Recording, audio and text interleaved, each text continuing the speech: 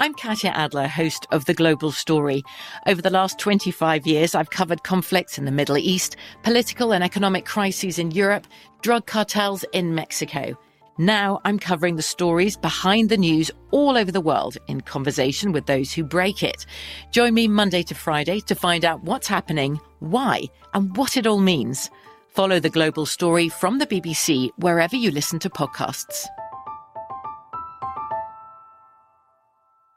When you buy Kroger brand products, you feel like you're winning.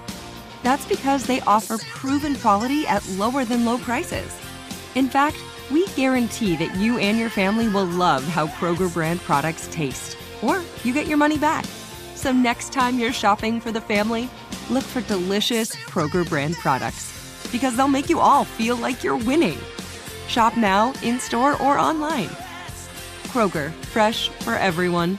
Xfinity has free premium networks for everyone this month, no matter what kind of entertainment you love. Addicted to true crime? Catch killer cases and more spine-tingling shows on A&E Crime Central. Crave adventure? Explore Asian action movies on Hayya. Searching for something extreme? Check out skating, snowboarding, and more on Fuel TV Plus, the global home of action sports. And find crowd-pleasing bops on iHeartRadio's Hit Nation playlist. There's new free shows and movies to love every week. Say free this week in your Xfinity voice remote. The 2024 presidential campaign features two candidates who are very well known to Americans. And yet, there's complexity at every turn. Criminal trials for one of those candidates. Young voters who are angry. The Campaign Moment podcast from the Washington Post gives you what matters. I'm Aaron Blake, and I'm covering my 10th election cycle. My colleagues and I have insights that you won't find anywhere else. So follow The Campaign Moment right now, wherever you're listening. Commencement Speeches for the Class of 2020 is a production of iHeartRadio.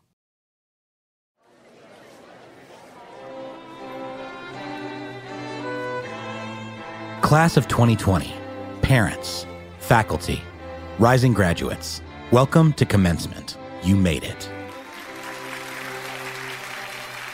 This year is a little different, a difficult time to graduate because the traditional graduation day has been put on hold. So we're bringing it to you, wherever you are, because this is still your day, your moment. And now put your hands together. It's time to be inspired. This year's commencement speaker, the one and only Tom Brokaw.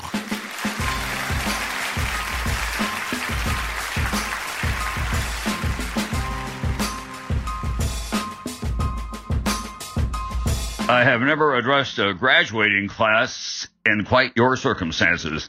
By remote control with the graduates, I hope, 6 feet apart and wearing facial masks.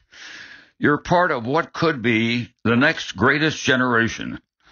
In these dark days, it all looks frightening and uncertain, with good reason. But what more could you want in many ways? It is a chance to help save the world and create a society that arose to meet a virus aimed like a dagger at all we hold dear. Last fall, you began your final year in a booming economy. You are the masters of the wonders of the limitless powers of cyber technology. Opportunity beckoned. Well, for most of you, a lot of you had greater college debt than you would like, but there would probably be a way out. And then bang, out of China, the greatest biological threat of our lifetime, COVID-19. It's a deadly virus running amok. You went from getting fitted for mortarboards to face masks and applications for financial aid. You all probably remember that 9/11 was a great test for us as well. It set off the longest war in our nation's history, one that is still going on in the Middle East and now in Africa as well. So many people volunteered your age to fight in that war, and they're now back, men and women, some of them missing limbs, a lot of them in public service. It took on personal meaning at our house because we lost a golden friend. David Bloom, one of our very best correspondents, died in the opening days. And then from my hometown, I heard about another friend, a volunteer fireman, who was grievously wounded, and he is not fully recovered from all of that. At the time, he was living in a house that my parents built, but it was too small for his family.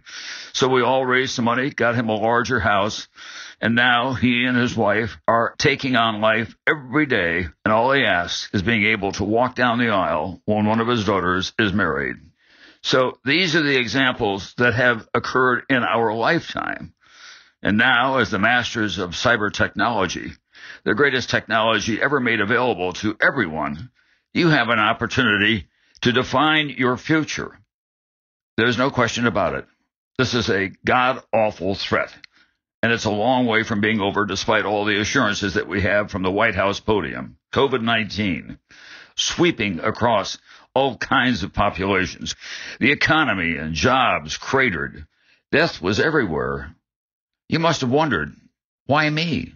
Well, because life is not a lottery in which everyone gets a winning ticket.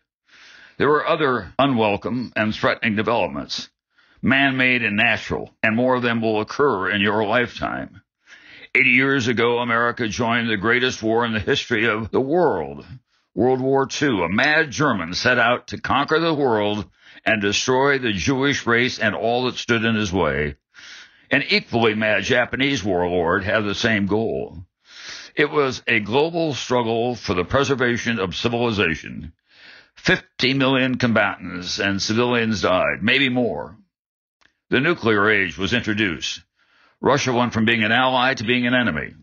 All across America, men and women your age stepped up, and in a short time, they created the greatest military force ever.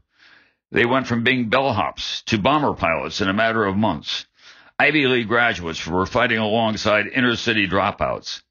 They came from the inner cities, the western ranches, the Great Plains, the coastal states. And before it was over, the world was exhausted and wounded, but determined to make a comeback. The arsenal of democracy prevailed.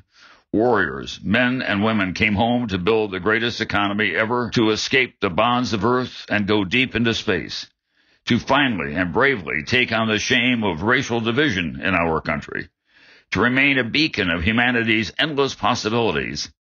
Your challenge is equal, if not greater.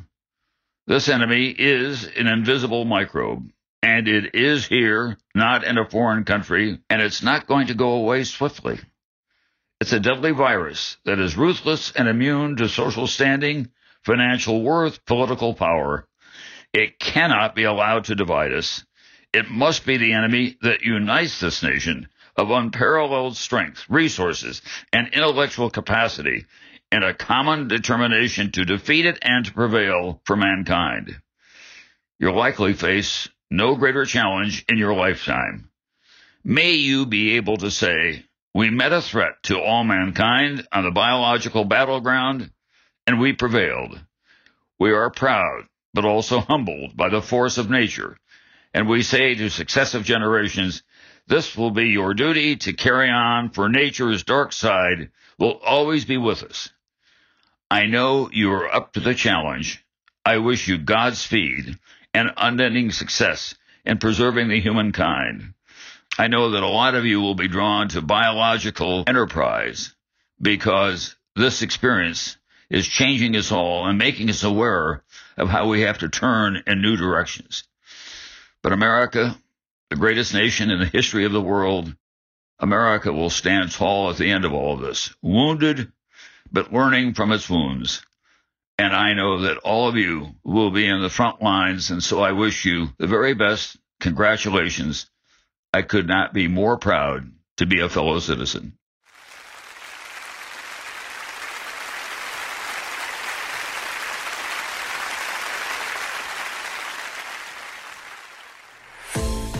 You can find a collection of incredible commencement addresses from all your favorite speakers at the Commencement Podcast on iHeartRadio or wherever you listen to podcasts.